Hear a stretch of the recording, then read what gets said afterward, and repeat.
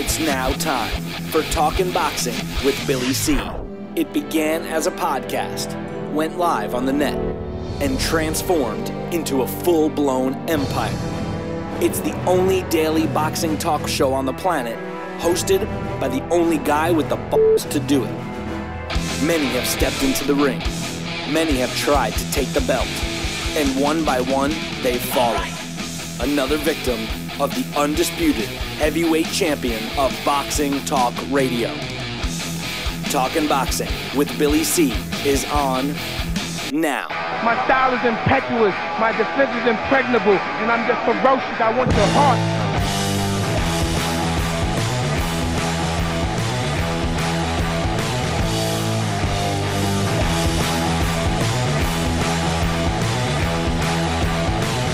And we're coming to you live from the Billy C Studios in Lake George, New York. I'm Bill Calogero, and it's time for the Billy C Show.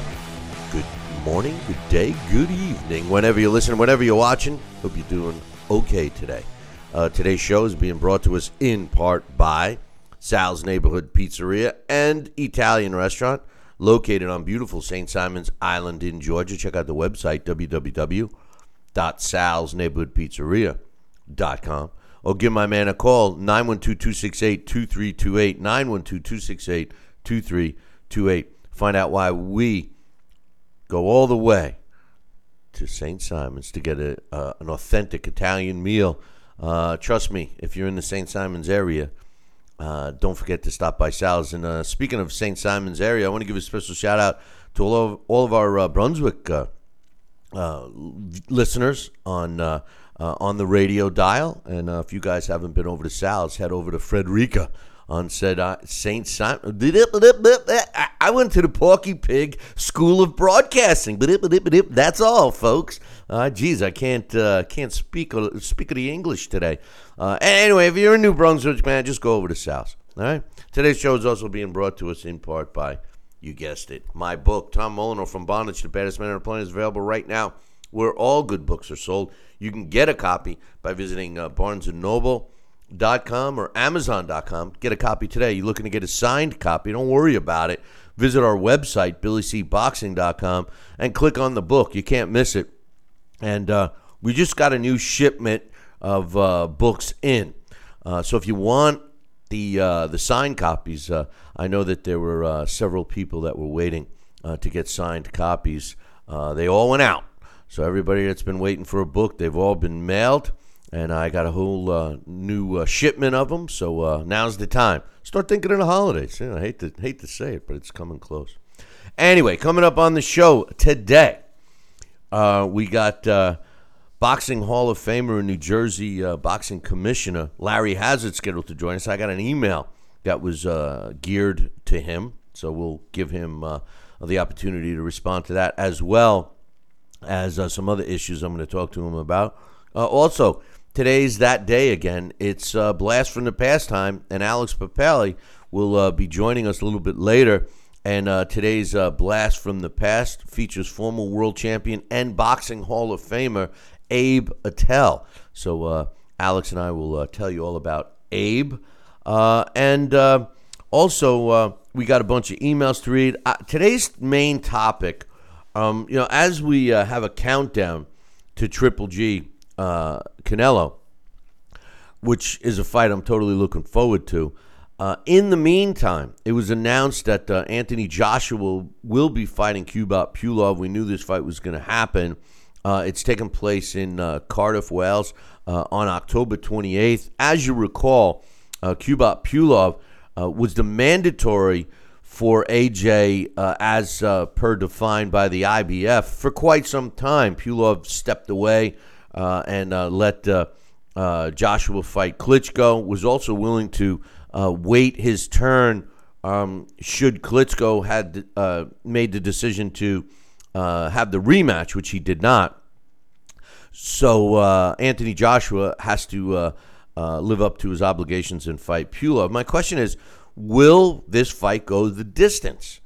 I don't think it's going to go the distance. I don't think it's going to go past 8 rounds. There is some other political issues going on concerning the other belt that Anthony Joshua holds, and that one is the WBA. And over the last several weeks, the WBA has listed Luis Ortiz as its mandatory and is threatening to strip Anthony Joshua of the WBA belt that he won, which was vacant on the line when he fought Klitschko, if he does not fight Luis Ortiz. But I have always said, especially in this particular case, that Anthony Joshua is better for the WBA than the WBA stripping him. Nonetheless, Pulev, AJ, October 28th. Will the fight go the distance? Joining me right now is my man, battling, getting ready for the storm down south, Sal, Rocky, Santa Cola. And Sal, my question to you, Anthony Joshua, Kubrat Pulev, October 28th, will this fight go the distance? No, will not go the distance. I definitely see Joshua probably in the probably by the 7th, 8th round, probably stopping Pulev, and that's how I see it.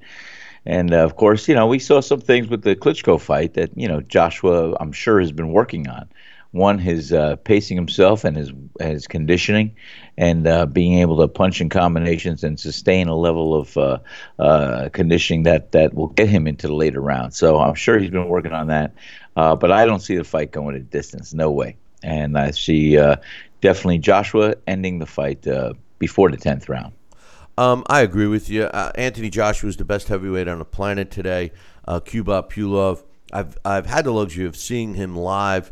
I had the, most people that haven't seen him, you get this, I believe it's a misconception of how big he is and how strong he is and everything else. He's not as big as you would think. I'm not a big guy, and I shook his hand. I was standing right next to him, and he's not as big as he looks. AJ is. In addition to that, Pulev is kind of slow. I don't see this fight. It's not going to make it to the 8th round. I do respect Pulev for being patient, and I do respect the IBF for making all the fights that mattered happen before they forced Anthony Joshua to fight this fight. I can't say the same for the WBA. I mean, Luis Ortiz was the interim champion, then he wasn't, then he was, and then all of a sudden they're ordering Klitschko to fight him, knowing that he had other obligations.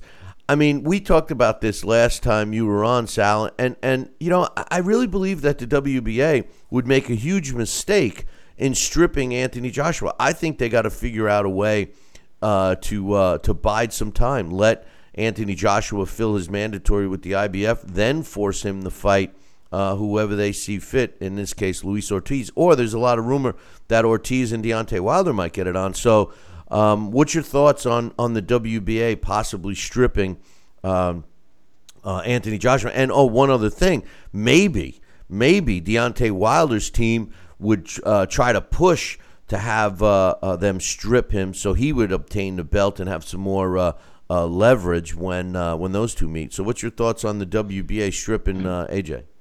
Well, there's the politics of boxing, and we could look at this two ways, but for a world sanctioning body organization to make concessions just for when it suits their needs, I have a hard time with that.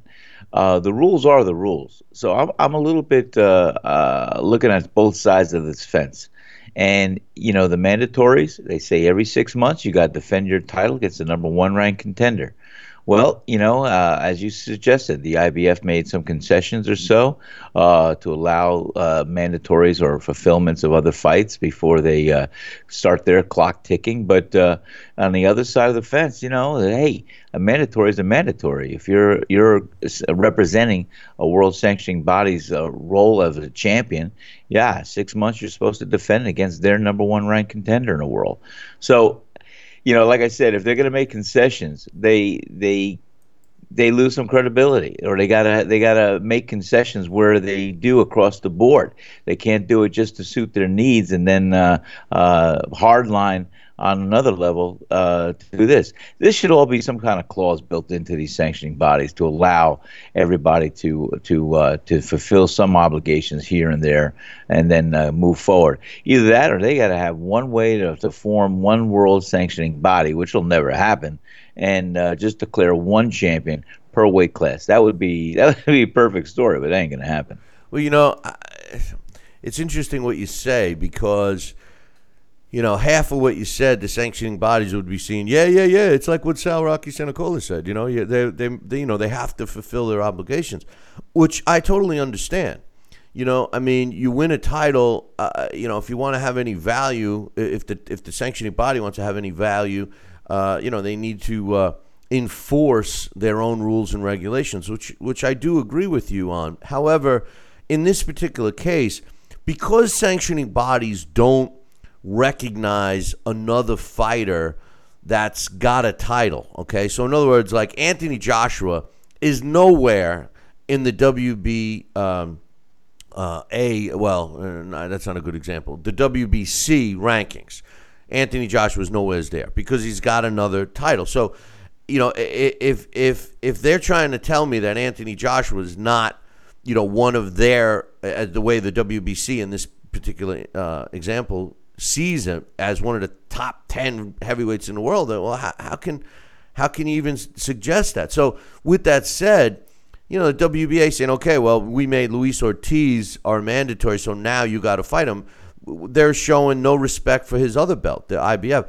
I just think that fighters, the bottom line here, we can go round and round, but the bottom line, Sal, is when a fighter reaches a certain plateau in terms of recognition and achievement, et cetera, I think it's more beneficial to a sanctioning body to work with them in order to allow them to meet their obligations with all of the other sanctioning bodies and try to get it that way, because it's going to help them in the long run. The value of a fight between Anthony Joshua with multiple belts on the line, including a WBA belt, is way more valuable, in my opinion, than stripping him of the belt and then handing that belt to a winner of another fight. Don't you think? Oh, I agree with you, and you just had my mind playing chess games here. When you say that the WBA did not recognize Anthony Joshua, no, WBC, because he's WBC. That's sorry. Because I got my P's and Q's. Well, that's because mixed up. But that's because he's a champion in another division, another sanctioning body. So they won't even recognize a champion as a top 10 guy. But that's unbelievable, because you know what? Here's where I was going. I think everybody should have a mandatory agreement that if there's a world sanctioning body that recognizes their world champion, they should automatically have the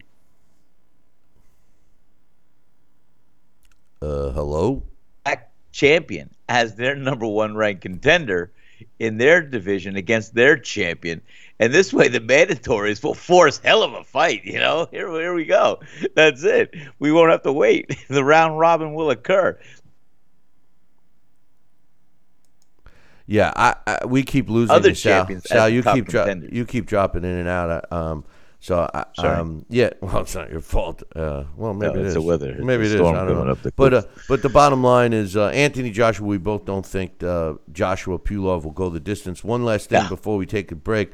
Chocolatito returns, man. The last time we saw him was at your place, and he was in a bloody fight against who he's fighting this weekend. Sirikat Rungzaval, which I know I murdered his name, but Chocolatito losing for the first time against Rungzaval. It was a great fight, very action-packed. The rematch is this weekend for the super flyweight title.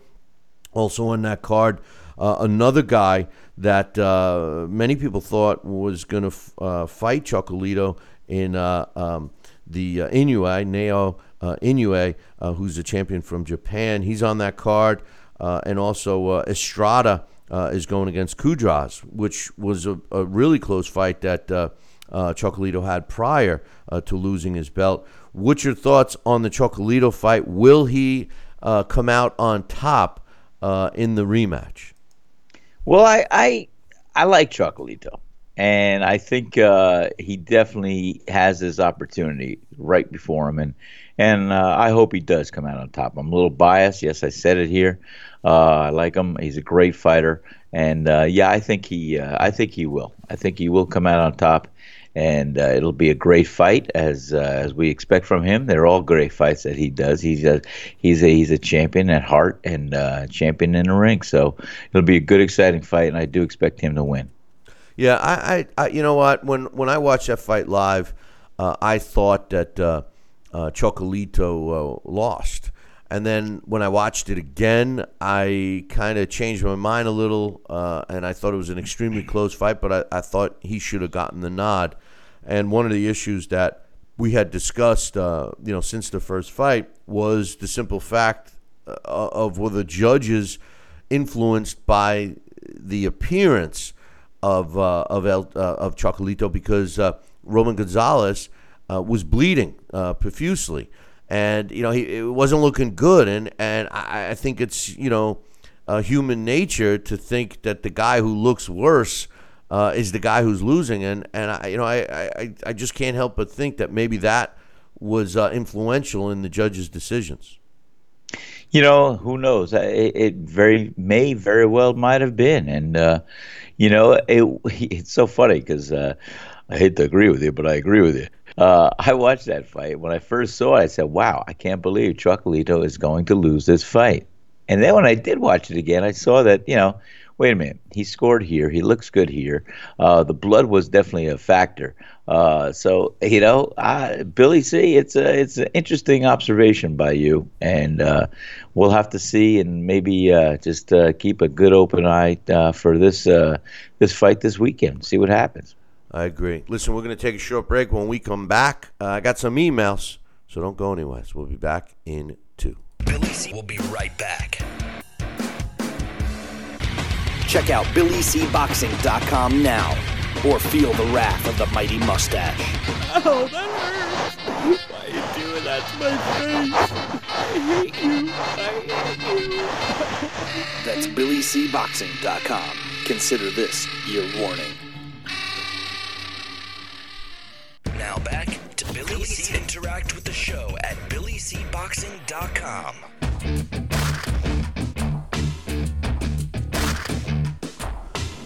And we're back. You're listening and watching the Billy C. Show. Glad you could be with us. And by the way, don't forget, I know you can get this show in many forms. We are on TV. We are on the radio. We are on podcasts. We are on the internet. We are on YouTube.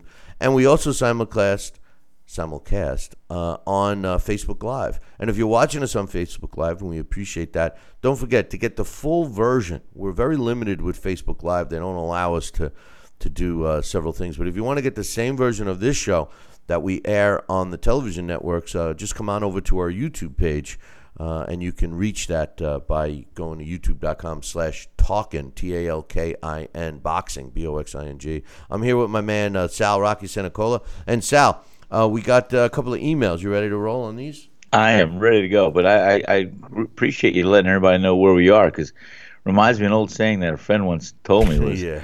Wherever you are, you're there. No, it's not. Your old friend said, don't forget, wherever you go, there you are. Jeez, come on, man. If you're gonna steal my lines, get it right at least, But this first one's from my man, Jesse.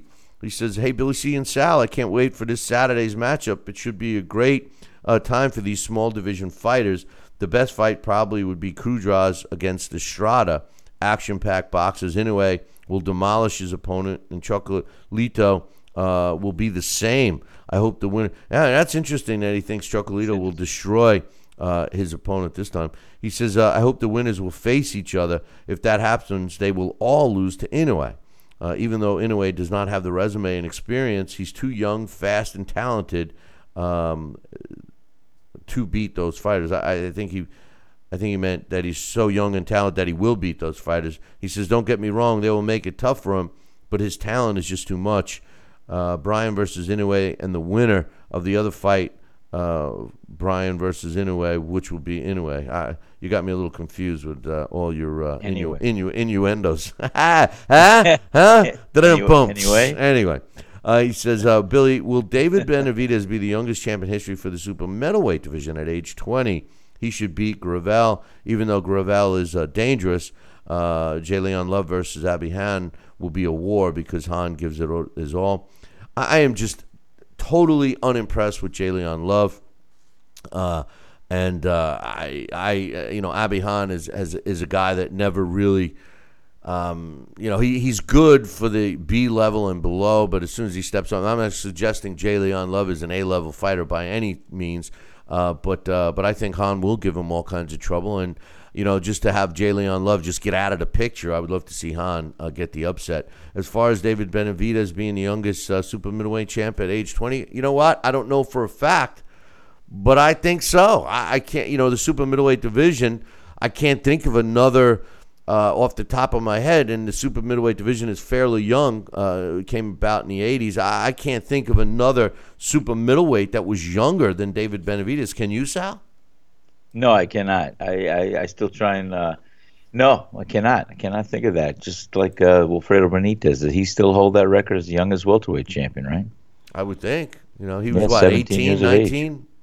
So he says, what's your thoughts on upset victories of Iran Diaz versus Concepcion and Centeno versus Aleem? Will they get a shot against a top 10 fighter?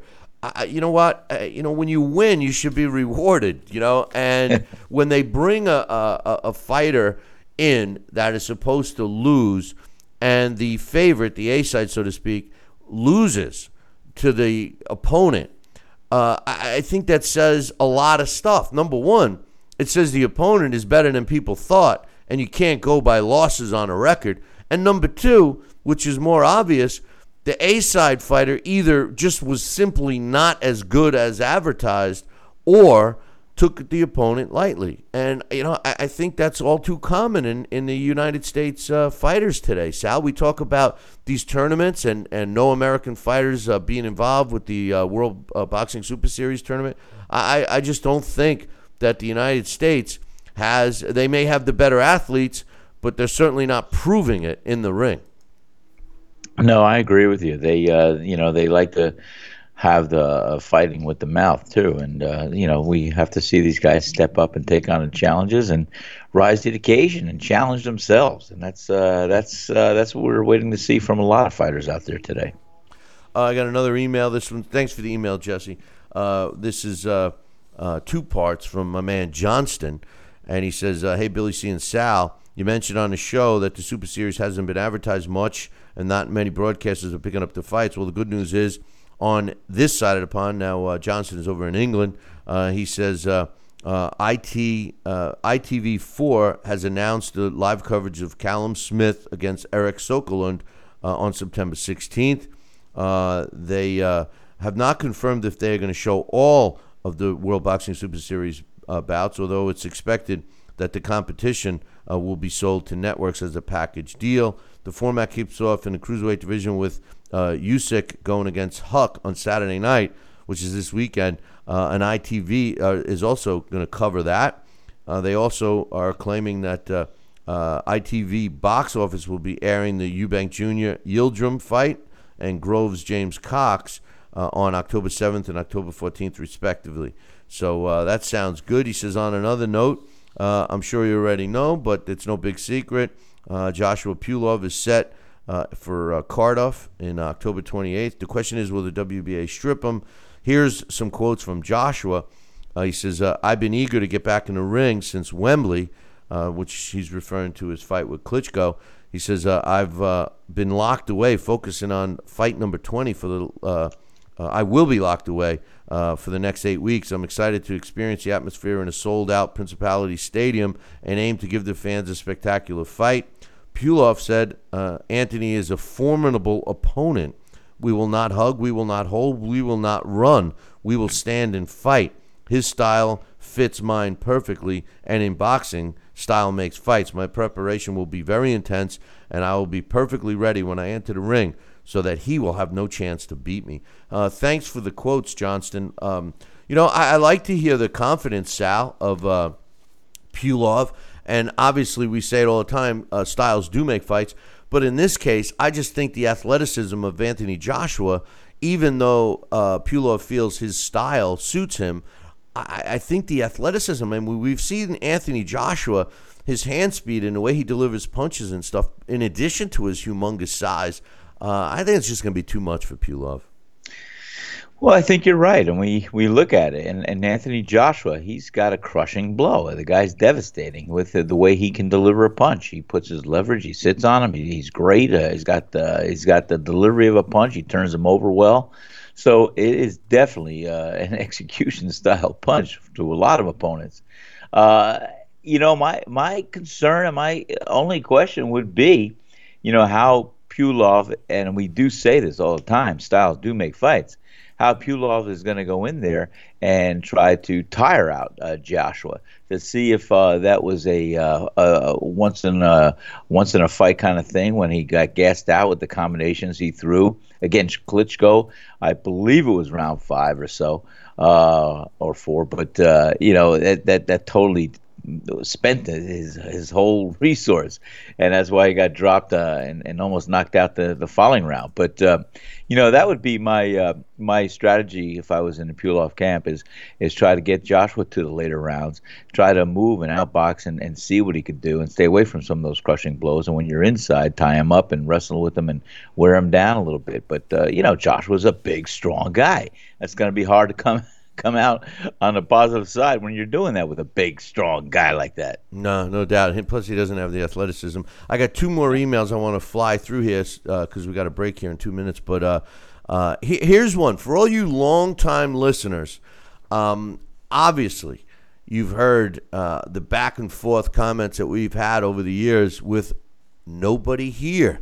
And a listener, Nobody Here, was around. He was in the chat room. He called in and gave some interesting perspectives on different topics we was having, and we haven't heard from him until today. I got an email actually yesterday. He says, "Hey, Billy C, I still listen to your show now on YouTube." He says, "It's cool how you guys have the whole gang on video. Nice touch. I had to write you after hearing your commentary on the Mayweather fight." He says, "I think you shouldn't think of Mayweather as bamboozling anyone." He says, "Instead, call him an anti-champion. His career is a response to failures of champions before him, namely finances, health, and trading, fighting in the mythical prime for jewelry." And he puts in parentheses, belts, fans, and notoriety. It's funny he says that because at one point he said that the more belts, the better it was for boxing. Anyway, he says, "In fact, his career is more like him assuming the role of the consummate big boss villain. Would-be champions and heroes collect jewelry and fans just so they can face the big boss, which is Floyd. But in this story, for reasons good and bad, the villain always wins. In the end, it's just another way of being a long-time reigning champion. Boxing had 21 years to dethrone him and couldn't, so be it. And, of course, like a villain, he even admits that he's not the greatest, but rather that he's the best ever. Ha ha." He says, "We knew McGregor was going to lose, but the best part about this fight wasn't even the fight. It was the fact that I could watch this fight with non-boxing fans, and they enjoyed it. That's a win in my book." You know what? As much as I hate to agree with Nobody Here, I agree. I agree with Nobody Here. I think that he's right, and I think that the way his perspective is right. And I do agree that Mayweather has taken his career to a safety-first level and specifically tried to avoid all those things, failures financially, failure in health, the diminishing skill set. And I think that that's indicative of his choice of opponents for the last several years. So I agree with Nobody Here. And I also agree that it was a win to have boxing fans and non-boxing fans and MMA fans all enjoying the fight. Thanks for the email, Nobody Here, and I'm glad to hear that you're still watching the show. And finally, one last email. This one's from Joel. He says, "Thanks for taking my call Monday. I enjoyed catching up with you in the world of boxing." He says, "With the Canelo Triple G fight less than 2 weeks away and the majority of the boxing world discussing it, I was curious to see what you and Sal thought about the undercard. Is there an undercard fight that you're looking forward to that really stands out?" Joel says, "I personally am looking forward to watching Ryan Martin. I think Diego De La Hoya versus Randy Caballero is a competitive fight, as I think the same for Jojo Diaz and Jorge Lara. Real quickly, we did talk about this. I enjoy watching Ryan Martin. I think Diego De La Hoya against Randy Caballero probably will be a very competitive fight. Jojo Diaz against Jorge Lara, also good fights. My quick opinion on this is that undercard is very good, except I just don't think it's pay-per-view worthy, but certainly Triple G versus Canelo is. Sal, what's your quick thoughts on that? Well, again, when it comes to the undercards, I never buy a pay-per-view for an undercard, and I'm always looking for the main event. And I think it was a good perspective, but I'm just really looking right now at that Triple G Canelo Alvarez fight. Can't wait for it. Sal, can't wait. In fact, we're gonna kick you to the curb for a little bit. Yeah, you got the he's donning the Triple G Canelo shirt, which he claims he's sending me one, but we'll see. He said that to Joel about his own shirts. But Sal, go have some coffee. We'll be back to you in a little bit. We're gonna take a short break, and when we come back, we're scheduled to have Boxing Hall of Famer Larry Hazzard join us. So don't go nowhere. Billy C will be right back. Hey, fight fans, check out KOFantasyBoxing.com. KO Fantasy Boxing is boxing's only trademarked fantasy game. Check it out, www.KOFantasyBoxing.com. Select your own gym, your own fighters, track them through a season that can last from 3 months to a year, depending upon which league you join. You got to check this out, man. www.KOFantasyBoxing.com. Join it today. Again, www.KOFantasyBoxing.com, and tell them Billy C sent ya. Broadcasting in all corners of the globe, on the web and radio. He would scoff at a stretcher, that man, I would think. Palla tagliata, messa fuori, c'è Pirlo.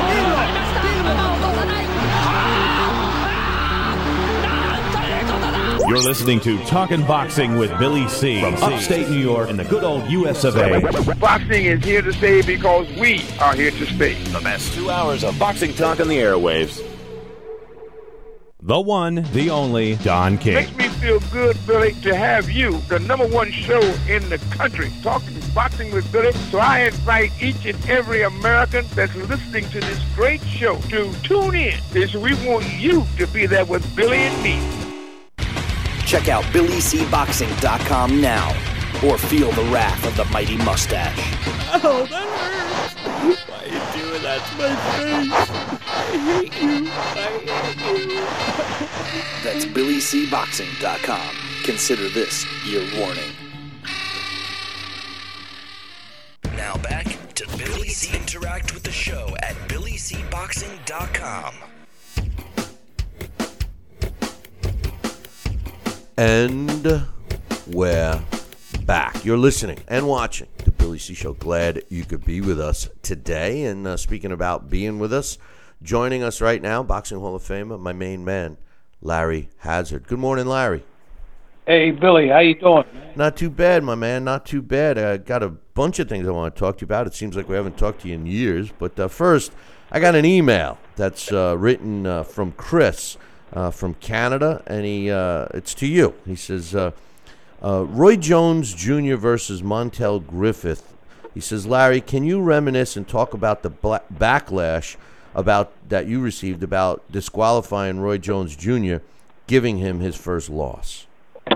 Well, I didn't really get any backlash except from Roy. Well, hey, that's probably he probably throws that in your face every time you see him now, right?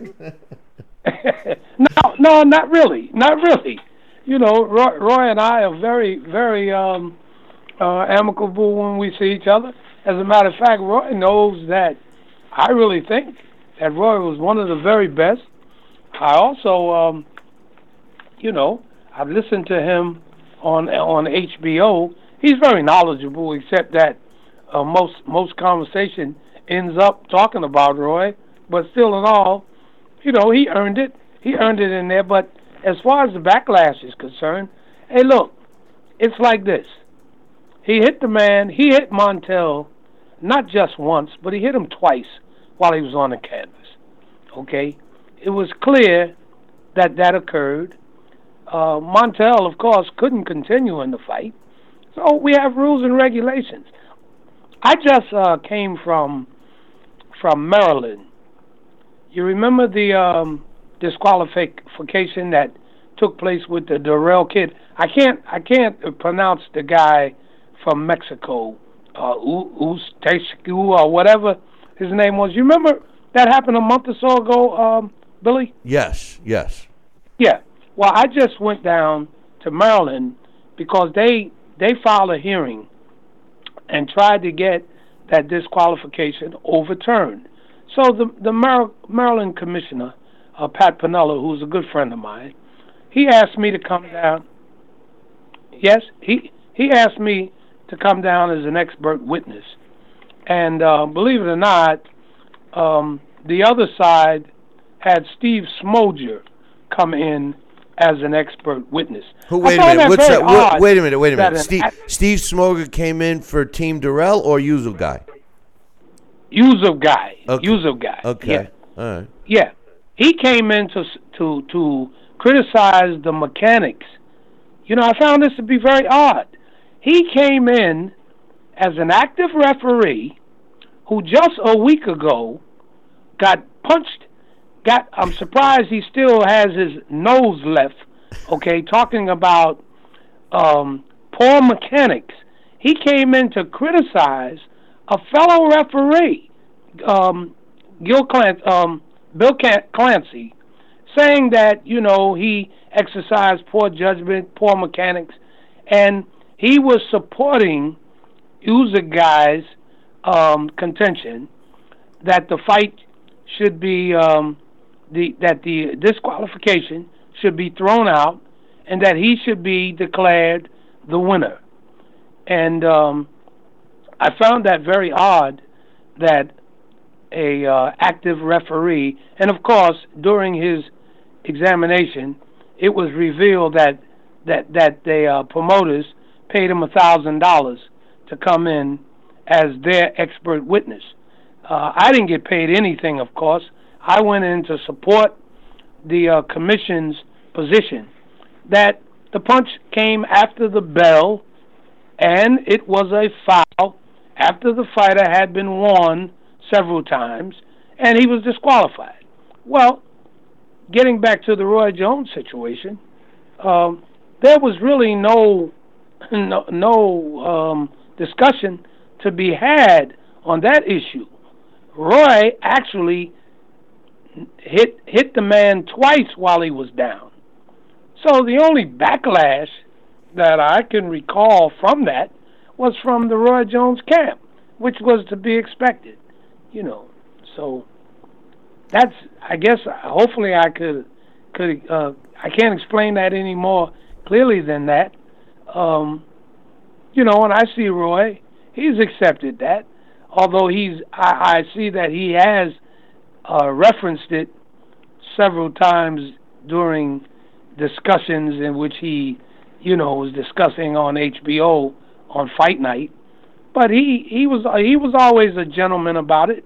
He did what he could to see if we would reconsider that, you know, the disqualification. But, you know, the rules are there to be obeyed, and it is what it is, you know, and that's what happened. Well, of course, he vindicated himself with the rematch, so hopefully that, you know, gave him some consolation. Well, first of all, I want to thank you for sending me that clip of Smoger getting the shot to the head. That was very enjoyable when I watched it.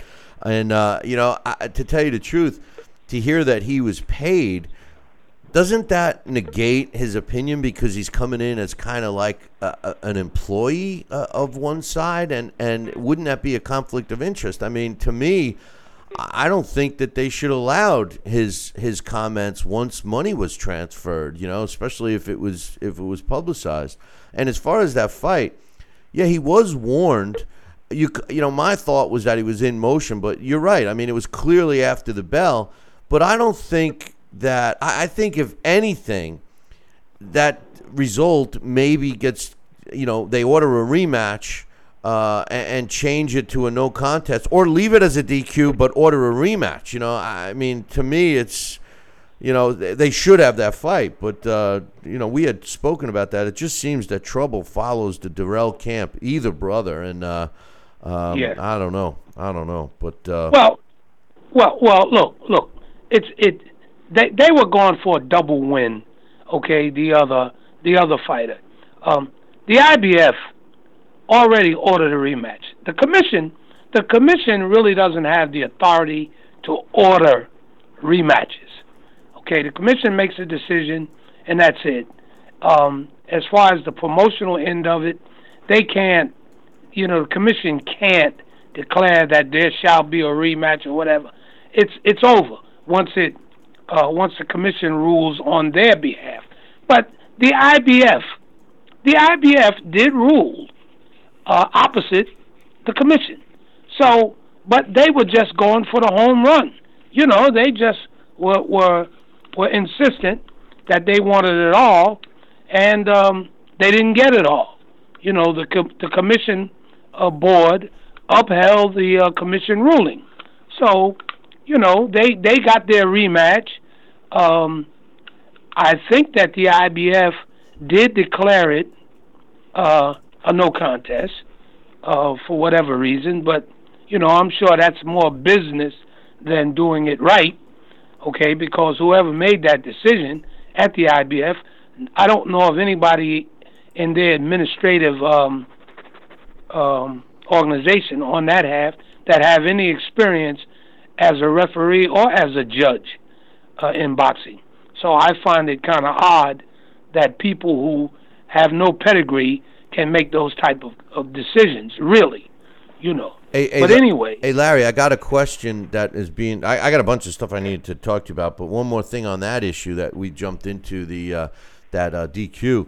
In the chat room, they're asking me to ask you, did the commission touch on anything else, including the aftermath of that fight? The sucker punch by the guy in the corner. I mean, I know they suspended him, and criminal charges were put on him. I've never heard another thing about it. They were supposed to have gone back to court, I believe, sometime in August, and I've never heard anything about it. Was any of that discussed, or were they just concentrating on the result of the fight? They just concentrated on the result of the fight. They didn't touch on any of the aftermath or any of the other associative events that took place.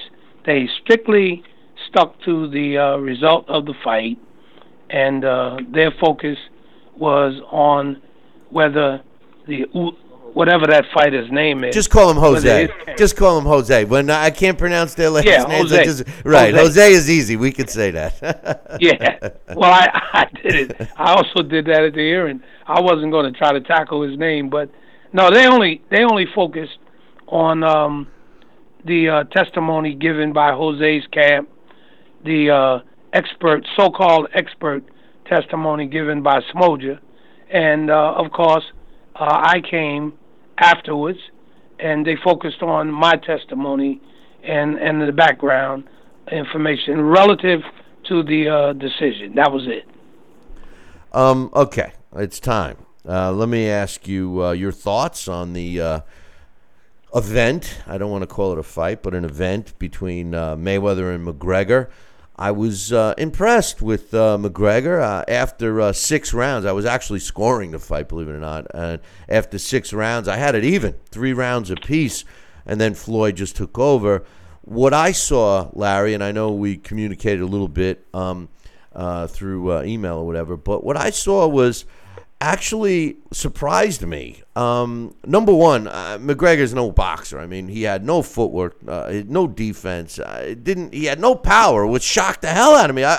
The only chance I was giving him was I had this misconception that he had this punching power, and he doesn't even deliver his punches well, the correct way, at least in boxing. But the one thing I noticed was that the unorthodox way that he was delivering his jab, Floyd had no answer for it, Larry. I mean, it was like he was hitting him at will with the jab. I was shocked. And there's no way. I mean, I've had Floyd fans tell me, oh, he was letting him do that. No way. You do not let somebody smack you square in the face the way he was getting hit.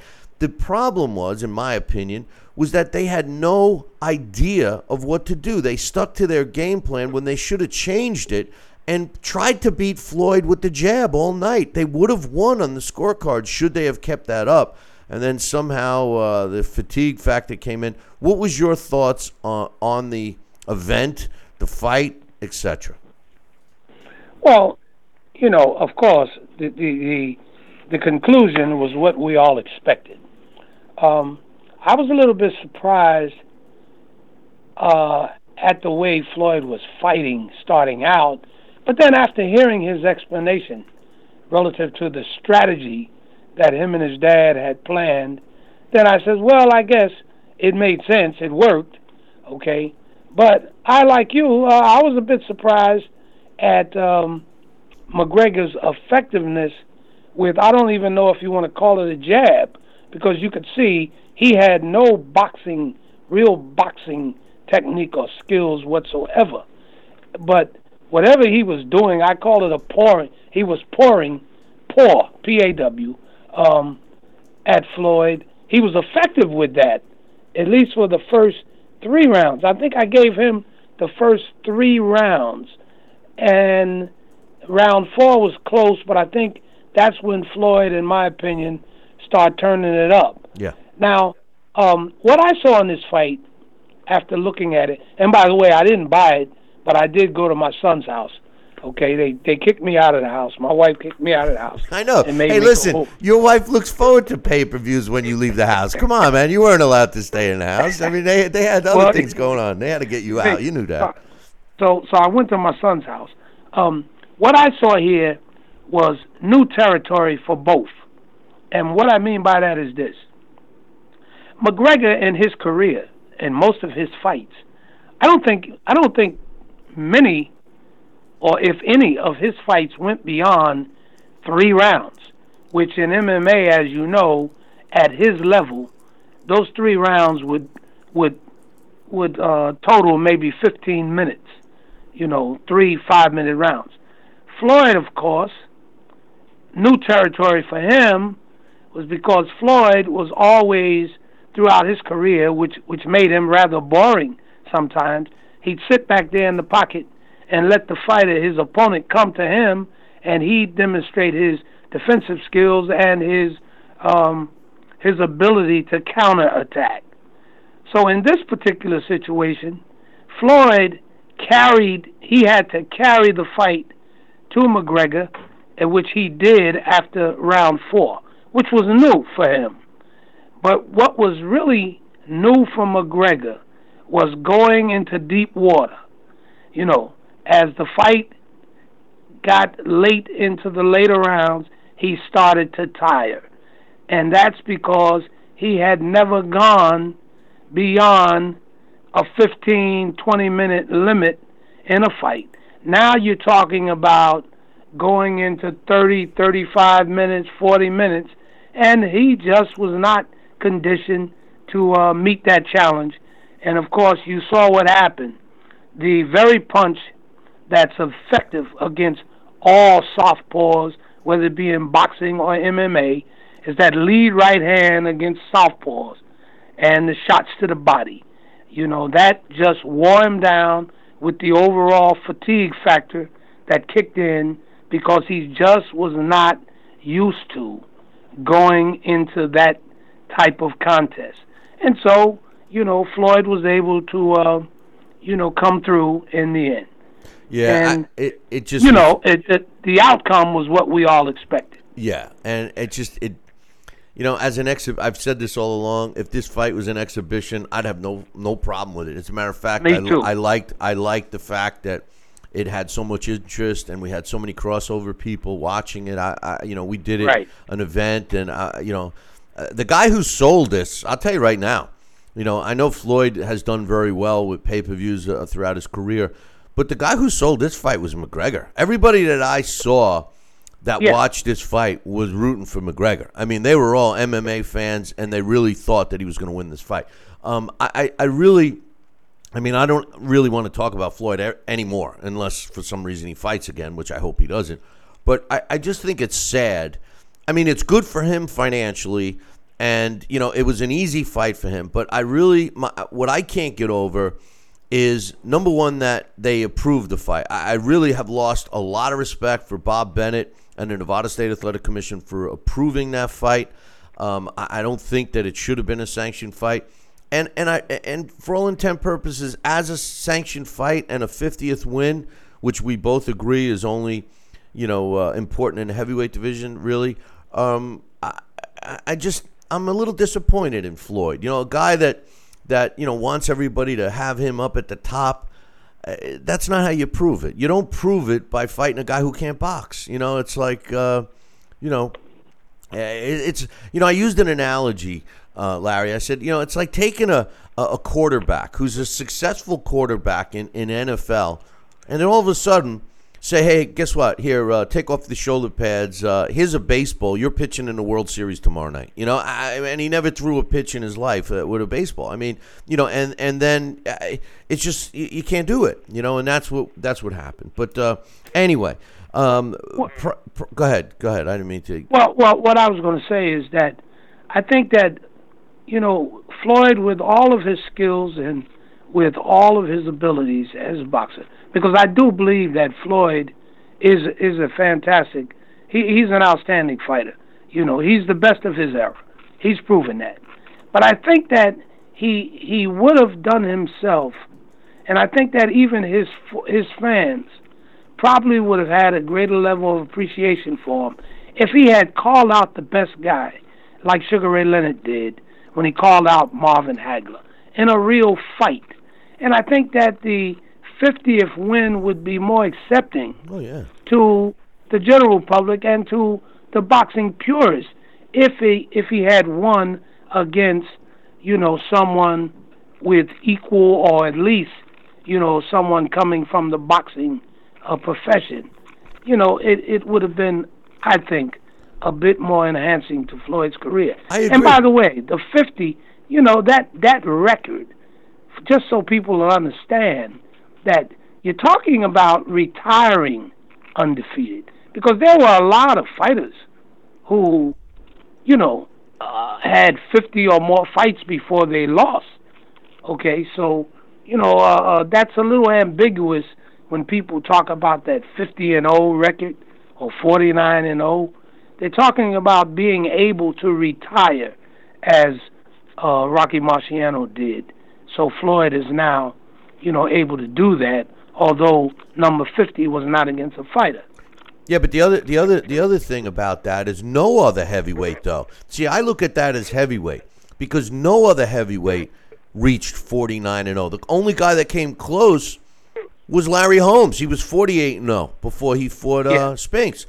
So that's the division. No other heavyweight ever reached that. And you're right. Well, that's another point. Yeah, many fighters surpassed the 50. But just to your point, I agree with you 100%. And the Sugar Ray Leonard Marvin Hagler is the exact example I use. But the funny thing about it is not only would have, and I just said this in the chat room. Somebody made a comment, but the truth of the matter is that if Floyd Mayweather challenged the winner of, let's say, Triple G Canelo, my respect for Floyd would skyrocket. Whether he won, whether he lost, or whether the fight was a draw, his overall position, at least in my personal all-time great list, would rise dramatically. The thing about the Sugar Ray Leonard Hagler fight was the fact that people still remember that. Sugar Ray Leonard lost after that fight, but people still remember that accomplishment. And that's something that, talk about etching yourself in history, and that's something that Floyd does not have. He does not have that signature fight. I'm sorry, he does not have it. He's got a lot of wins. He's got financial success. He's undefeated. Arguably the best of his generation, et cetera, but he doesn't have a signature fight. I can't. The fight that comes to mind, the two fights that come to mind that he fought in 50 wins, is the Pacquiao-Bohr snooze fest and this last one against McGregor, which shouldn't have even happened. He's lacking a signature fight, Larry. Well, I have to agree with that. He He never had the right dance partner, I can tell you that, because we really don't know exactly how good this kid really is. You know, we know that he's outstanding, but unless you call out the best guy, we really never know just how good you are if you don't get the right partner. I haven't seen, you know, in Floyd's career, there's still that big question mark, you know, and it's gonna haunt him now, because I don't think that he ever really had the right dance partner, because there could be more that we never saw from Floyd Mayweather. Oh, I agree. And I think he did himself a little bit of a disservice by, you know, calling out McGregor. Yes, it was a very successful event money-wise. So if it's all about the money, then he made the right decision. Well, if it's all about the money, he's number one. There's no question. Absolutely.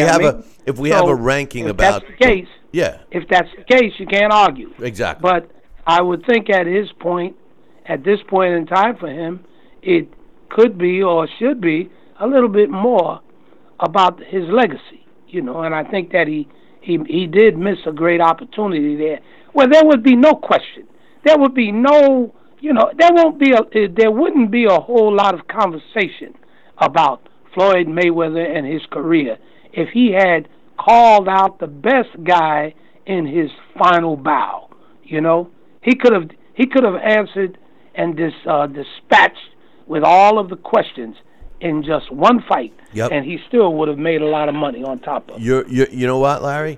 That is so true. And then all of the people like myself who bitch and moan about the cherry picking for all those other fights get shoved under the carpet. Nobody remembers none of that. If he comes out and picks the best guy out there, that's what he would go down. And you're 100% right. And in a way, you know, Floyd, as successful as he was in the bank, you know, he cheated the fans of show. I don't think we ever saw the best Floyd Mayweather. I think that the best Floyd Mayweather was kept under wraps. And it's a shame because, you know, you want to at least show it. And in today's world with the video and the historical, history being saved forever and ever, it would have been a hard guy to beat down the road if he did that throughout his career. But hey, I got less than a minute, and I got to get your thoughts.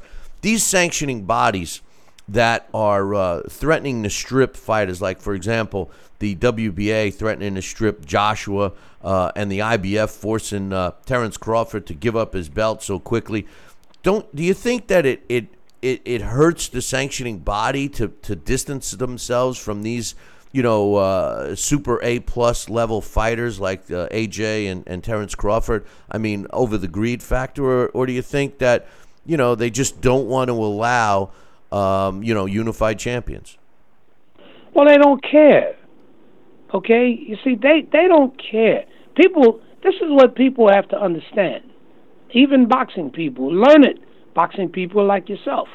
And I'm so thankful that I got the opportunity to work for a few years for a sanctioning organization.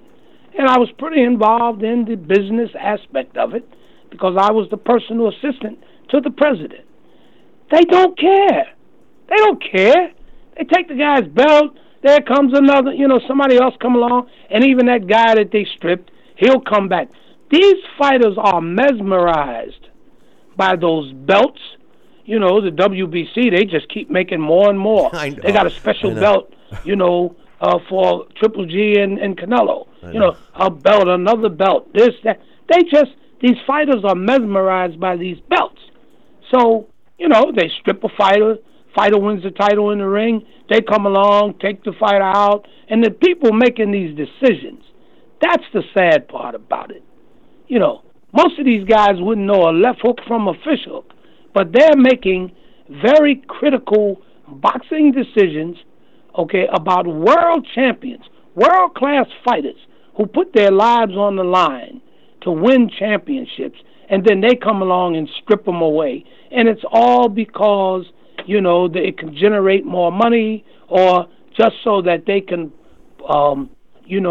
purport themselves as boxing authorities. But they don't care. So we'll be talking. We could talk about this forever.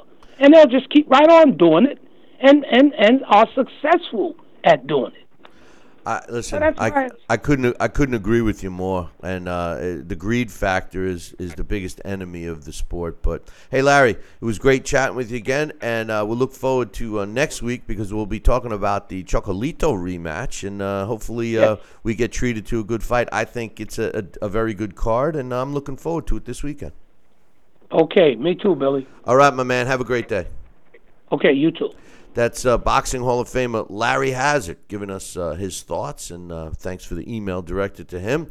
I'm going to take a short break. When we come back, today's Blast from the Past, Abe Attell is on deck. We'll be back in 2.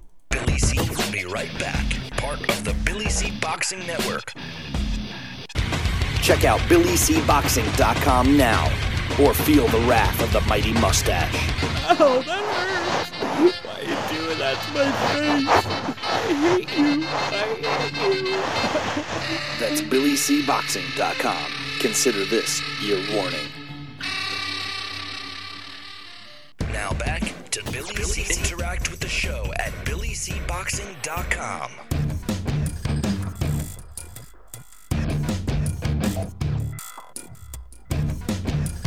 And we're back. You're listening and watching the Billy C Show. Glad you could be with us.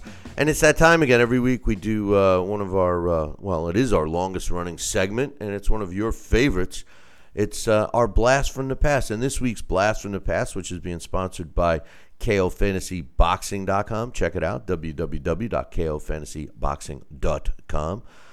And the Title Bout Championship computer game, which has a new version out now, so download your copy now. You can visit our website, BillyCBoxing.com, and click on the Title Bout banner, which is right there on the right-hand side. This week's Blast from the Past features former world champion and Boxing Hall of Famer Abe Attell. And joining us right now to tell us all about Abe Attell, since he's so... I just noticed how knowledgeable he is about Abe Attell. He's going to fill us in on that. Alex Papali, what's up, my man? You know, geez, aren't you related to Abe somehow? I mean, just cut it short. Just tell us a little bit about him, all right? All right. Yeah, we're cousins. Yeah. Abe Attell. He was. Tell us about him, man. Go ahead. Abe Attell. His real name was actually Abraham. Wait a minute. Washington. Abraham Washington Attell. And the thing that was interesting, this guy, his birthday was February 22nd, 1883. Some argument it could also be 1884. Patriots, mattress salesmen, and car dealers might recognize that date. It's also George Washington's birthday, the father of our country. But Abe Attell, his nickname was the Little Hebrew. He was just 5'4" tall, and he fought as a featherweight. And one thing that was interesting I'm not sure if the limit changed a little, because I think a lot of these fights, the limit was 122. Of course, now the limit for featherweight is 126, but maybe at some point it changed over the years. I should have checked into that. But he he was born in San Francisco, and he grew up in a tough immigrant neighborhood there. And it was actually the same neighborhood that James J. Corbett came out of. And he had to defend himself often as a child. His father left the family when Abe was just 13 years old. And then Billy C., he got into that trade that raises tough men. I know. When I saw that, I was like, oh God, here's another one. You know, that's one thing that we seem to not be the one common denominator in a lot of these early day fighters was they had a battle to sell newspapers, man. Yeah. I mean, yeah. And at one time, picture this little kid there with his sleeves rolled up and a rolled up newspaper in one hand and a black eye. Yeah. Well, it's like that movie where all during the movie the kid is going, "You owe me $2.15," and the paper guy is chasing the guy on skis, the whole nine. I forget what movie that was. He was Better Off Dead. Yeah. Oh yeah. He was avoiding the paper boy, you know. But anyway. And that was the thing about it is back then in those days, newspaper boys. I don't know if it's true anymore. Now I think it's mostly middle-aged single men who deliver the newspaper in cars in the morning, in the wee hours of the morning. I know that because I did it once. So I guess newspaper boys, yeah, they must have fought over their beats and stuff. But he was one time selling newspapers outside the Mechanics Pavilion in San Francisco, and there was a world championship fight there, and he got into it. He decided trying the sweet science. Well, the other thing, Alex, is that people don't really read newspapers anymore. So I mean, the truth of the matter is, I'm looking at our paper locally around here. It's like 10 pages, it's like, well, and that's why I used to get it. I used to love getting the newspaper, but now I know everything already by the time I pick up the newspaper. Like, news is reported so quickly, especially in our business, that it can't even go to print faster than you know it. I mean, really, it's a dying media. It is sad to say, because I personally like to hold stuff in my hands to read. I like a book. I like the paper, rather than reading it online. But back in his day, you didn't hear. I mean, you heard about new news could have taken place a week earlier. Yeah, exactly. Because now where everything's instantaneous, you learn things in a tweet. It's pretty slow. I mean, deadline writing. There's they have to have the story written by like 11:30 at night. In order to get it delivered by 4:30 in the morning. So yeah, it's kind of archaic these days. But like you said, some people still enjoy it. It's a part of their morning ritual.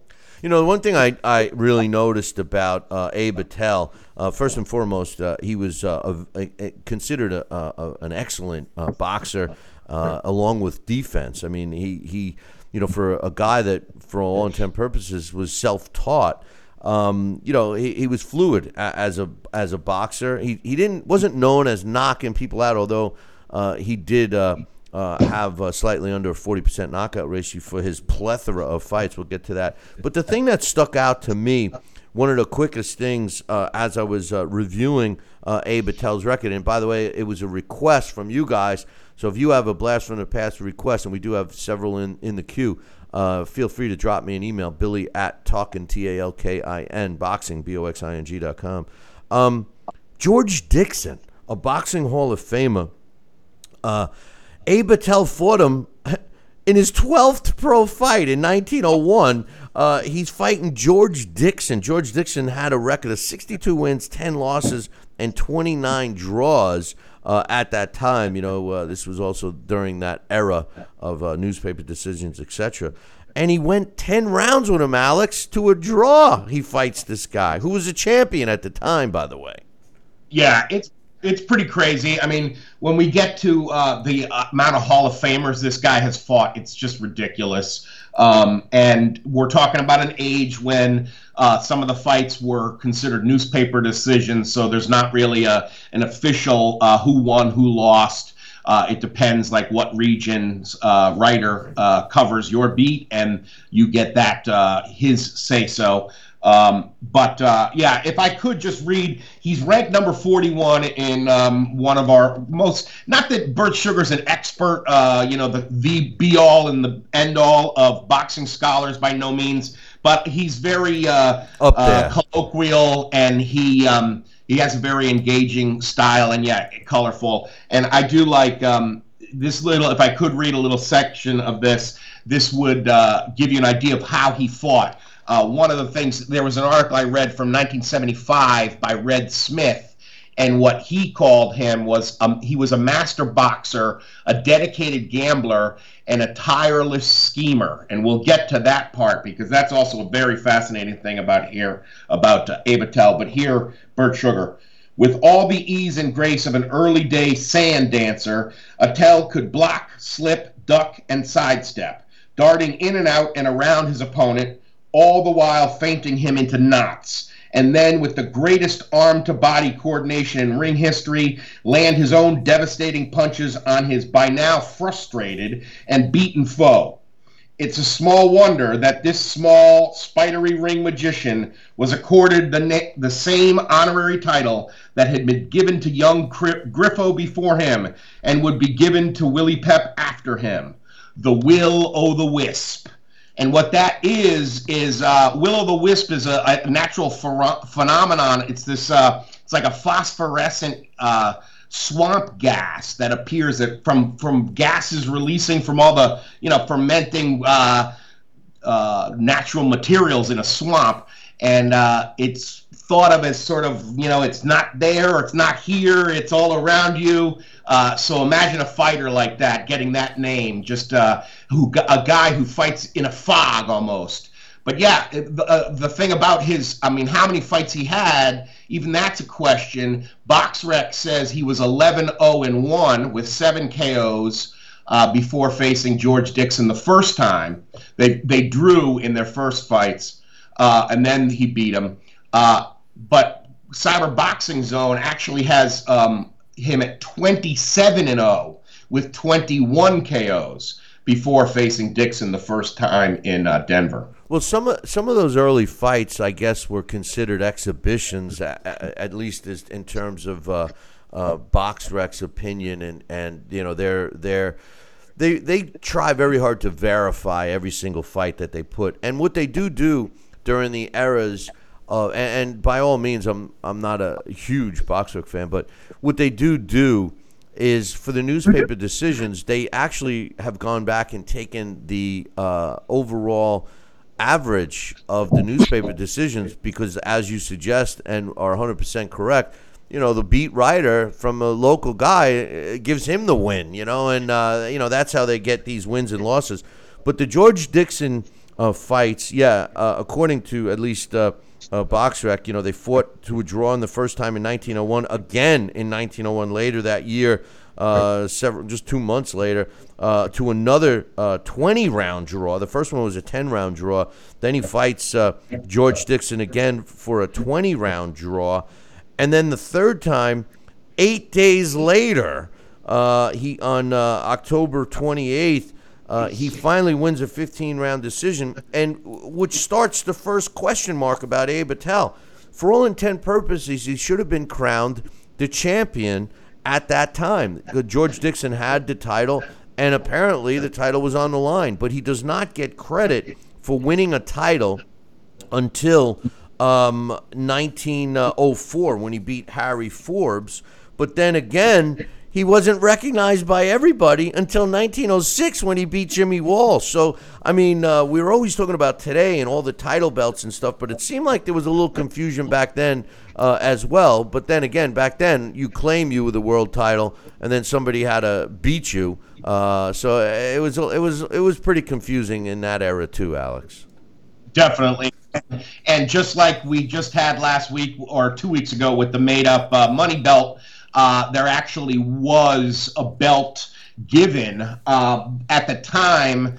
I think it was the Police Gazette, was published by Richard Fox, who was a big just loved boxing and was sort of a I'm not sure what you would call it, but like sort of like a Dana White or something of the day, or maybe, well, not really a promoter. He was more of somebody who loved the sport and honored the fighters and wrote about the fighters. He published the book, the National Police Gazette, and he created a belt for that for the win over George Dixon. George Dixon was the first black champion in any division. He was Canadian, and it was Joe Gans who then came after him. That was actually the first African American. Well, Fox from the Police Gazette, if I'm not mistaken, his belt was regarded as the world title, and it went back to John L. Sullivan. That's what confused me, because that's what I thought too. But you're right; it didn't have official recognition for some reason until until years later. So I was a little sketchy as to why that was. Well, when they trace back the title, the linear title, it does go back to his belt, because remember, the Ring magazine wasn't even introduced until the 20s, and then they pick up from there. So, but anyway, Abe Attell clearly was regarded as the world champion by everyone by 1906, and talk about a who's who.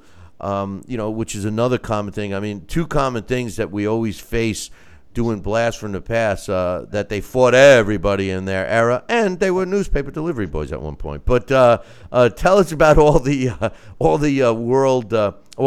Famers that he's fought. Okay, will do. Yeah, that's the thing. This badass newspaper boy fought lots of Hall of Famers. 1, 2, 3, 4, 5, 6, 7, 8, 9. 9 of them. George K.O. Cheney, who was a murderous puncher. He fought him late in his career and defeated him. He was 1-0 against him. He fought the great Ad Walgast. It was a newspaper decision. He fought him in 10 rounds. Like you said, he beat George Dixon for the title. He was 1-0-2 against Dixon. One of those, I think, 2 of those fights actually. Oh no, one being a 15-rounder and one being a 20-rounder, and then one being a 10-rounder. He fought Jim Driscoll, a newspaper decision, 10 rounds. Peerless Jim Driscoll, often referred to as Jem Driscoll as well. He was a guy from Cardiff, Wales, and considered another all-time great featherweight. He had a no decision, newspaper decision, 6th rounder with Battling Nelson. He was 1-1 against Johnny Kilbane. He was 0-1 against Freddie Welsh. He fought Owen Moran 5 times, 3 newspaper decisions and 2 draws. And he fought Jim Driscoll once, 10-round newspaper decision. So that's pretty crazy. I think recently we did another guy who had a, who was it? Maybe Gene Fulmer, who had a list of Hall of Famers like that. But when you see a guy like that, I mean, they don't make them like that anymore. No, we had Gene Fulmer and Fritzy Zivic both. We did Fritzy Zivic, right? Yeah, they both fought a bunch of them too. But and the thing with Abe Attell is that he continued. He so-called retired several times, but back then, it wasn't like staying out of the ring a couple of years. He retired, then came back a couple of months later. So he pretty much consistently fought. The biggest space in his career really was at the end, after he beat George K.O. Cheney, like you referred to. That was 1913. He did lose a newspaper decision a couple of months later. Then he took 2 years off before he would come back and beat Frankie Callahan, and did something Floyd Mayweather did. Here's a guy that had 72 wins at the time, and he fought a pro debut in Gloversville, New York, which happens to be close to where I am right now, which is pretty amazing that they even had electricity or life going on, because they just got running water not too long ago in Gloversville. But his last fight took place 2 years after that, which was in 1917, a loss. Interesting thing about Abe Attell was that back in those days, and not only did they fight a lot back in those days, Alex, and we've talked about this many, many times, boxing was more of a trade. But in a way to make additional money, a lot of fighters bet on themselves. It was gambling in the sport of boxing was very big because the fights were much more even. So betting on fights, there was a lot of money to be made, which obviously resulted in some fixed fights, et cetera, But Abe Attell bet on himself a lot, as did a lot of fighters. Well, he would be forever linked to gambling. You want to fill us in on that? Yeah, like you said, he was accused in at least one fight of doing that, of sort of laying down. Not laying down, he didn't get stopped, but he didn't fight. If you watch the fight, he threw very few. Well, there was no watching the fight back then. There was no tape. But they said the reports were that he didn't throw punches. So he had been accused of that, and maybe it was one of those things where he bet on the other guy. But like we said, he was always into gambling and high stakes schemer. He was involved in the Chicago Black Sox scandal. And it's very possible he was the bag man. He was indicted. However, they did not convict him. I guess eventually the charges are thrown out, or he just did not get convicted. But allegedly, when the Chicago White Sox threw the World Series, he was one of the ones who, with the gangster Arnold Rothstein, he was actually supposedly the bag man who brought the money from Rothstein to the players who threw the game. He was several of the players testified against Abe Attell in that scandal, and Attell throughout the whole process maintained innocence. He said, "I was framed. I didn't do it. I didn't do it." It was a different Attell. There was a sandwich in that bag. But at the end result was, despite being indicted and dragged through it, they eventually dropped their charges against him for lack of evidence, which I find pretty amazing, since I think there were 6 players that all testified against Abe Attell. But nonetheless, he had already stopped his boxing career a year prior to that. And he was operating a shoe store in New York City. And this is where it gets a little confusing to me, Alex. Maybe you can tell me. But, I think he operated a shoe store until 1926, where he became a vaudeville actor in 1926, and then it goes blank for me. I don't know what he did. He lived to 1970. Do you have any idea what Abe Attell was doing after the scandal, after his shoe store, and after vaudeville? I did not hear about the shoe store or vaudeville. All I have was that he became a resident of New York City, and he operated a tavern. So, he ran a bar. He passed away at 85 years old. In New Paltz, which is New Paltz, New York, which is where Floyd Patterson had a gym up in New Paltz. Right, yep. So I was surprised to see that as well. But how did he fare in the title bout game? Of course, he's a badass, so he's going to do very well.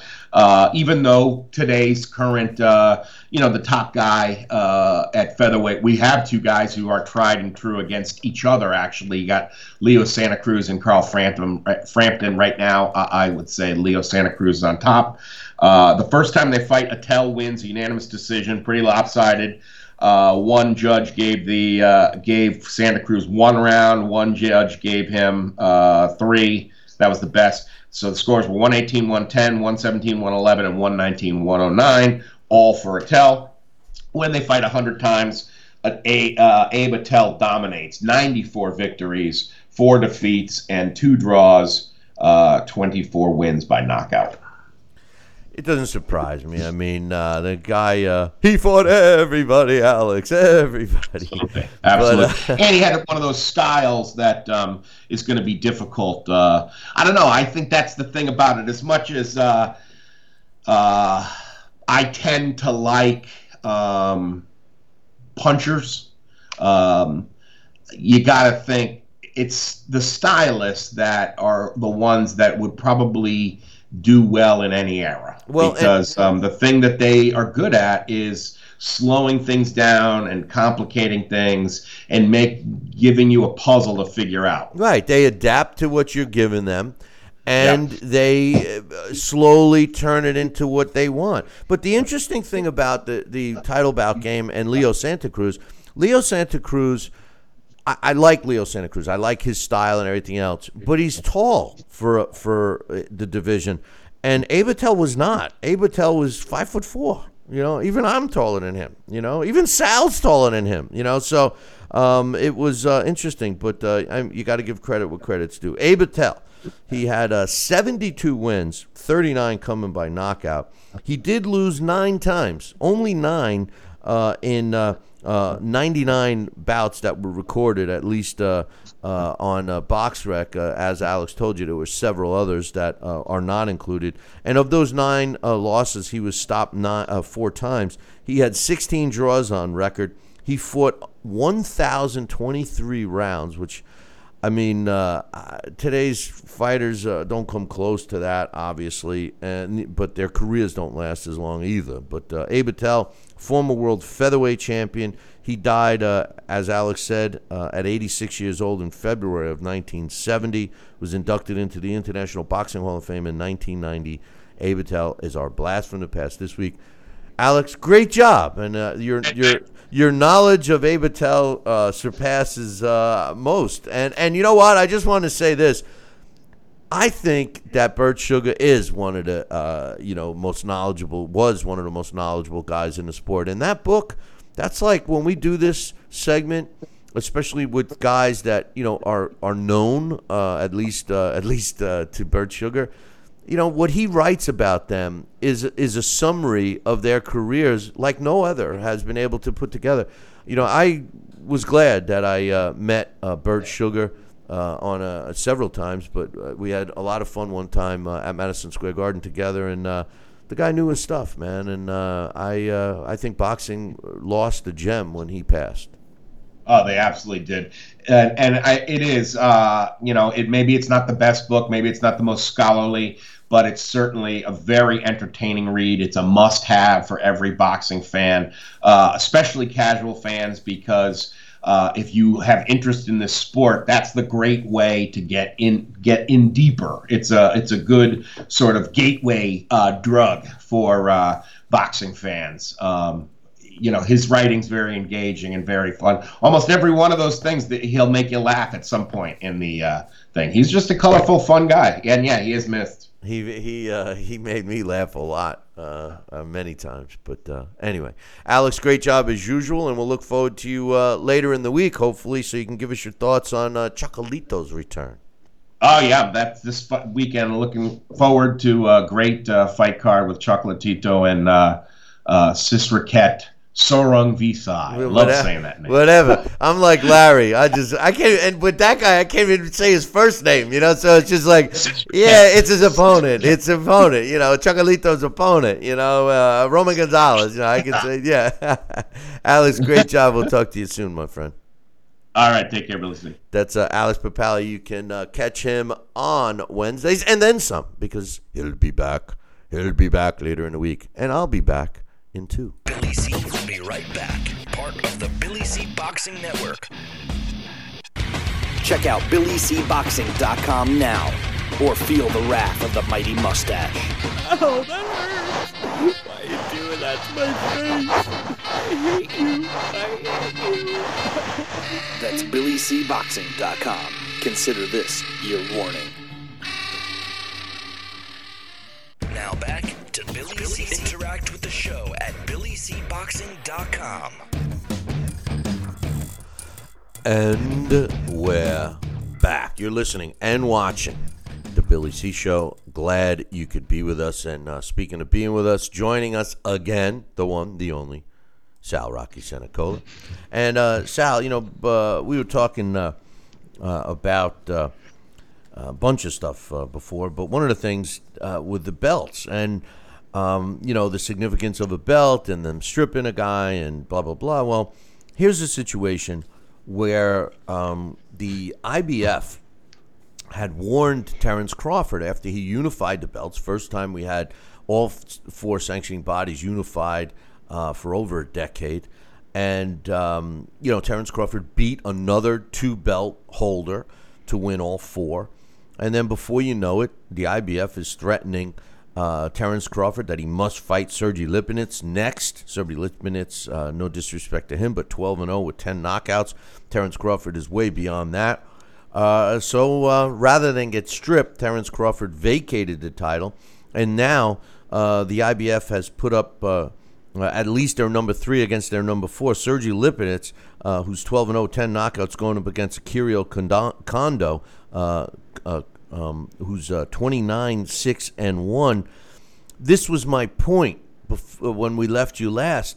Wouldn't it have been advantageous for the IBF to kind of, work with Terrence Crawford and his team to let him fight their mandatory guy, and then still at the same time have the value of a name like Terrence Crawford holding their belts rather than take this route, which, let's be honest, this isn't a huge draw. I mean, it is a money sanctioning fee for them, but what's your thoughts? Well, it's a odd situation because you have maybe not even arguably one of the best fighters in that weight class that you can ever see right now, and that's Terrence Crawford. And as he has been recognized as the sole champion, for a sanctioning body to strip him of his title or take the belt away from him and to try and match it together with the number 3, number 4, I don't know. It doesn't leave me feeling that the credibility of the IBF, even though they're one of my favorites, they were the last one, the next one to come up after WBA, WBC. The IBF was surely credible.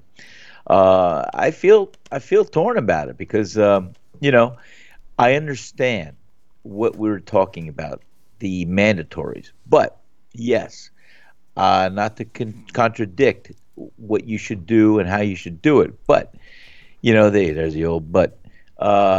Maybe to get in line as a next opponent or as a next mandatory after this mandatory is fulfilled is maybe something that they have to try and do to, reward the fighters, but also to keep their credibility instead of just stripping it away.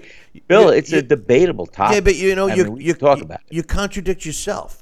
Because that's what I'm saying. Not only it's a hard line thing. I'm looking at it from both sides. It's a debatable topic. Well, the bottom line is, your thoughts, because the truth of the matter is this: at least we both agree that there's too many effing belts to begin with, right? So we agree on that. And then, we also know that the sanctioning bodies are in place because of the greed factor, et cetera. So we agree on that. Then, we also agree that there should be one champion. We agree on that. And then what I disagree with you on is, you want to wear the IBF belt, well, then you got a mandatory. And it's easy to assume that mandatory position, the fighter that we're talking about, Fighter X, earned that spot, right? But even that is under discussion. We see many, many times that number 5, the old line, the next highest ranked fighter in our division, in our sanctioning body that's available gets the thing. So it's like a scam. Listen, there's no doubt, Sal. There's no doubt. They could all play nice. And I do agree that, for the most part, if a sanctioning body says, hey, you got to fight within 6 months or 8 months or 9 months, whatever their rule is, for a fighter that might have all 4 belts, and if he's going sequentially, I got to defend this, I got to do this one, I got this mandatory, I got that mandatory, it may exceed that limit. But I still think, Sal, that it's more advantageous for that sanctioning body to ride that wave rather than throw a fight like this. And I'm not disrespecting Kondu or Lipinets, but if you want to get your title out there and you want to get the recognition, you got to snuzzle up to a guy that people know about. I mean, the majority of people don't know either one of these guys. Well, you're so true, and they do realize in that weight class that Terrence Crawford is the very best. There's nobody in that weight class that's going to touch him, and that's why he is the undisputed champion. I think it's time that somebody or some of these champions that have these belts, could make a stand too. I mean, it's a bold one, but say, hey, I'm going to align myself with the most credible sanctioning body, and that's the only one I'm going to respect. Well, they do and that's that. the only one I'm going to do. Some of them do that, and even promoters have the deals with them, which equals BS. BS and money on the side. Listen, exactly. Listen, you know what a good compromise for all of this would be?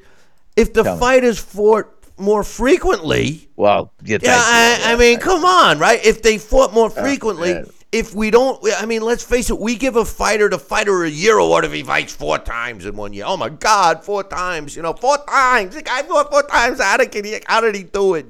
I mean, it's crazy. These guys aren't fighting that much. They're fighting 2-3 times a year at the most. So I don't know. Listen, there be value. Floyd Mayweather will tell you, you got to create value in your name, in your brand, or whatever, right? That's the name of the game. And these sanctioning bodies, because of greed, all they care, and Larry hit it on the head, they don't care. That's the bottom line. They don't care. They don't. Blanket statement across the board. They just want their sanctioning fee. And the truth of the matter is that they're actually devaluing their own belt because, when you have a fighter that most people know who they are, and he's got the belt, they refer to him as the world champion. Case in point, Anthony Joshua, and even Deontay Wilder for that matter. I mean, and to suggest that and Larry alluded to it, WBC is making another belt, which we're going to talk about tomorrow for this fight, coming up with Triple G and Canelo. But one thing I want to mention real quick is that the other heavyweight champion, and this is exactly what I'm talking about. You got people know that Anthony Joshua is a world heavyweight champion. We know that because he beat Klitschko. That's how most people know. But what maybe people don't know is that he's the IBF champion and currently the WBA champion. Now, Deontay Wilder, he's the other champion of the 4 major sanctioning bodies. He has the WBC belt. And then the fourth guy, or the third guy, to equal the 4 top belts, is Joseph Parker. Many people might not even know who Joseph Parker is because he hasn't really fought anybody, and he's making a title defense against Hughie Fury, who in my opinion has no business fighting in a world title fight. But here's a very big thing, Sal. They are offering it on YouTube as a pay-per-view. And it's going to be about, I guess, maybe $10 to watch this. And their goal here is they're trying to compare it to a $100 price tag for U.S. fighters. Now, this fight right now is only offered in the UK and in Ireland, but the thing could this be the future of pay-per-views? Well, I think they're gonna break the seal there and open up the floodgates, and we'll see. Hey, they devalue belts, they could devalue pay-per-views and make them available across the board for less money. Why not? It's not the wide world of sports. It's the wild world of sports. I don't know. It's interesting. Streaming is definitely the future. It is. You guys told me that a couple of years ago, and I said, streaming what? I see a plane stream across the sky. For all intent purposes, the signals are being transmitted the same way right now. And it's just a definition.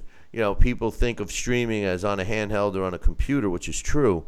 But trust me, it's not going to be long before everything is like that. But anyway, listen, tomorrow we got a lot of stuff we're going to be doing. Over the next few weeks, we are going to be introducing our newest segment. And Sal, I'm excited about this. We are going to be doing a new segment, and it's going to be based on fights that never were. Big fights that all the fans demanded but never took place. For example, Lennox Lewis against Riddick Bowe, or even Mike Tyson against George Foreman. Fights like that. And Sal and myself and Dax Khan and Alex Perpali are all going to be on at the same time. And we're going to give you the reasons why the fight was in demand, some of the reasons why it didn't happen. We're going to give you our breakdowns and predictions of the fight as if it was going to happen. And then, as a little twist, thanks to Alex Perpali and his computer machine, the boxing machine that Sal likes to call it. However, it's simply the Title Bout Championship computer game. We'll punch in that fight and give us a round-by-round description of what's going on, and then we'll talk about it post-fight. So we're real excited about that. Look for that to start this month. We got some guests lined up for this month. Busy month is September, but let's kick it off with this. Make sure you tune in tomorrow morning. Same bat time, same bat channel. Until then, ciao, baby.